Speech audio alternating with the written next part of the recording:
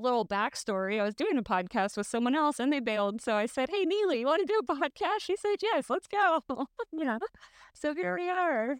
But with that, we gave our introductions on that podcast and we realized our lives were so parallel. It is so weird, but different, but parallel and things in common. It was pretty weird. So born and raised in Dallas, Texas. I graduated in '04. I moved to Houston to go to an automotive trade school. When I graduated from there, I moved to Utah kind of on a whim. I was just ready for a change, and I didn't even know where Utah was on the map. But there were some employers that sent their management down to my school to recruit students to come up and work for their dealerships. So I was like, sure, I'll go. So I worked in automotive for about 15 years. That's where I met my husband. We met at the same collision shop. And I took about 5 years off to stay home with my kids once we started a family. And in about 2020, when the pandemic happened, we were an essential business repairing cars. And I just realized at that point, like how much I was selling my soul to this company, and I hated it. And it was little pay, long hours. It was stealing my happiness and my time from my family. And I was just like, I need to do something else. So with a gentle nudge from my husband, he was like, you should get into mortgages, because he had a nephew that was doing it and very successful. So you're from Dallas. I'm from San Antonio. I joined the military right after high school. So I graduated in 2000, so a little ahead of you. A whole high school career ahead of you. And so I did the military for 20 years. Same for you. It was sucking the life out of me. And I thought, if I want to be yelled at and treated like crap, I'm going to go home to my teenagers. And so I submitted for retirement in 2020. And like you said, your husband nudged you. My husband nudged me to do real estate. I kind of thought in the military community is very like you do the military and then you convert right over to being a GS, a civilian, doing the same job is typically how it works. And I really thought that was going to be what I was going to do. But dealing with the management, it was a lot of female leadership who we can get into that later. But anyways, they were toxic. I knew I absolutely never wanted to step back on that base again. It was just so bad. So yeah, same for you. Same for me. I got my real estate license in 2021. You said 2020 for you? Mm-hmm. Yeah.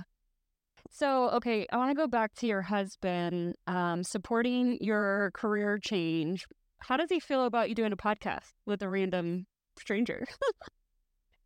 So honestly, my husband doesn't even know. No, he doesn't. You haven't talked about it?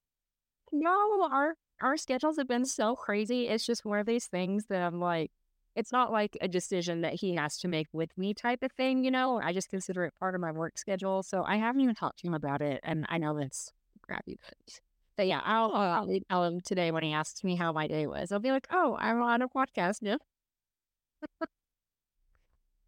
It's called OnlyFans. No, just kidding. Right. I sell feet pictures. So my husband is very one track. He does, like, he's been an automotive technician for his whole life. Like, he hasn't ever changed career fields. He chooses one thing and he sticks with it. Whereas me, I will choose one thing, I will master it, and then I'm like, okay, I'm ready for something else. And to some people, that might look like, oh, you're a quitter. And so that's the mindset I was in forever, is that, why am I such a quitter? Like, I quit everything. Why can't I stick to one thing? And I really felt like it was like detrimental to me. But the more I realized, like, oh, this is just how my brain works. And it is normal in a sense. Like, there's nothing wrong with me. It's just how I operate. But I also have this, okay, like I said, I wanted to be an actress. I wanted to be on Real World. MTV. I almost went into the Spartan race in California so I could be on one of the challenges MTV Real World Road Rules challenges shows. I'm a dreamer. That's how I feel when it comes to projects. You say you do them and then you master them. I don't even get to master them. I started and then before I can even master it, I'm like, that wasn't as fun as I wanted it or thought it would be, and move on with my life. One thing that I learned in therapy, which if you're not in therapy, everyone should probably go spend some time in therapy just to really get to know your feet. That's why I hired you, Neely. Listen to my therapy session right now. This was awesome. I really enjoyed talking to you. I look forward to doing more. Yeah, I look forward to getting to know you at the same pace that the audience is. I know, seriously. I was thinking this is going to be great because it's like we're dating on a podcast. You can get to know each other. Yeah, So it's fresh content for all of us. definitely. All right. Well, have a good day. You too. Thank you for tuning in to our podcast where Neely and I get to know each other publicly. If you have any suggestions on topics we should discuss, or if you would like to be a guest on the show, please feel free to shoot us an email at gritgirlpodcast@gmail.com. We appreciate your support and we hope you tune in next week.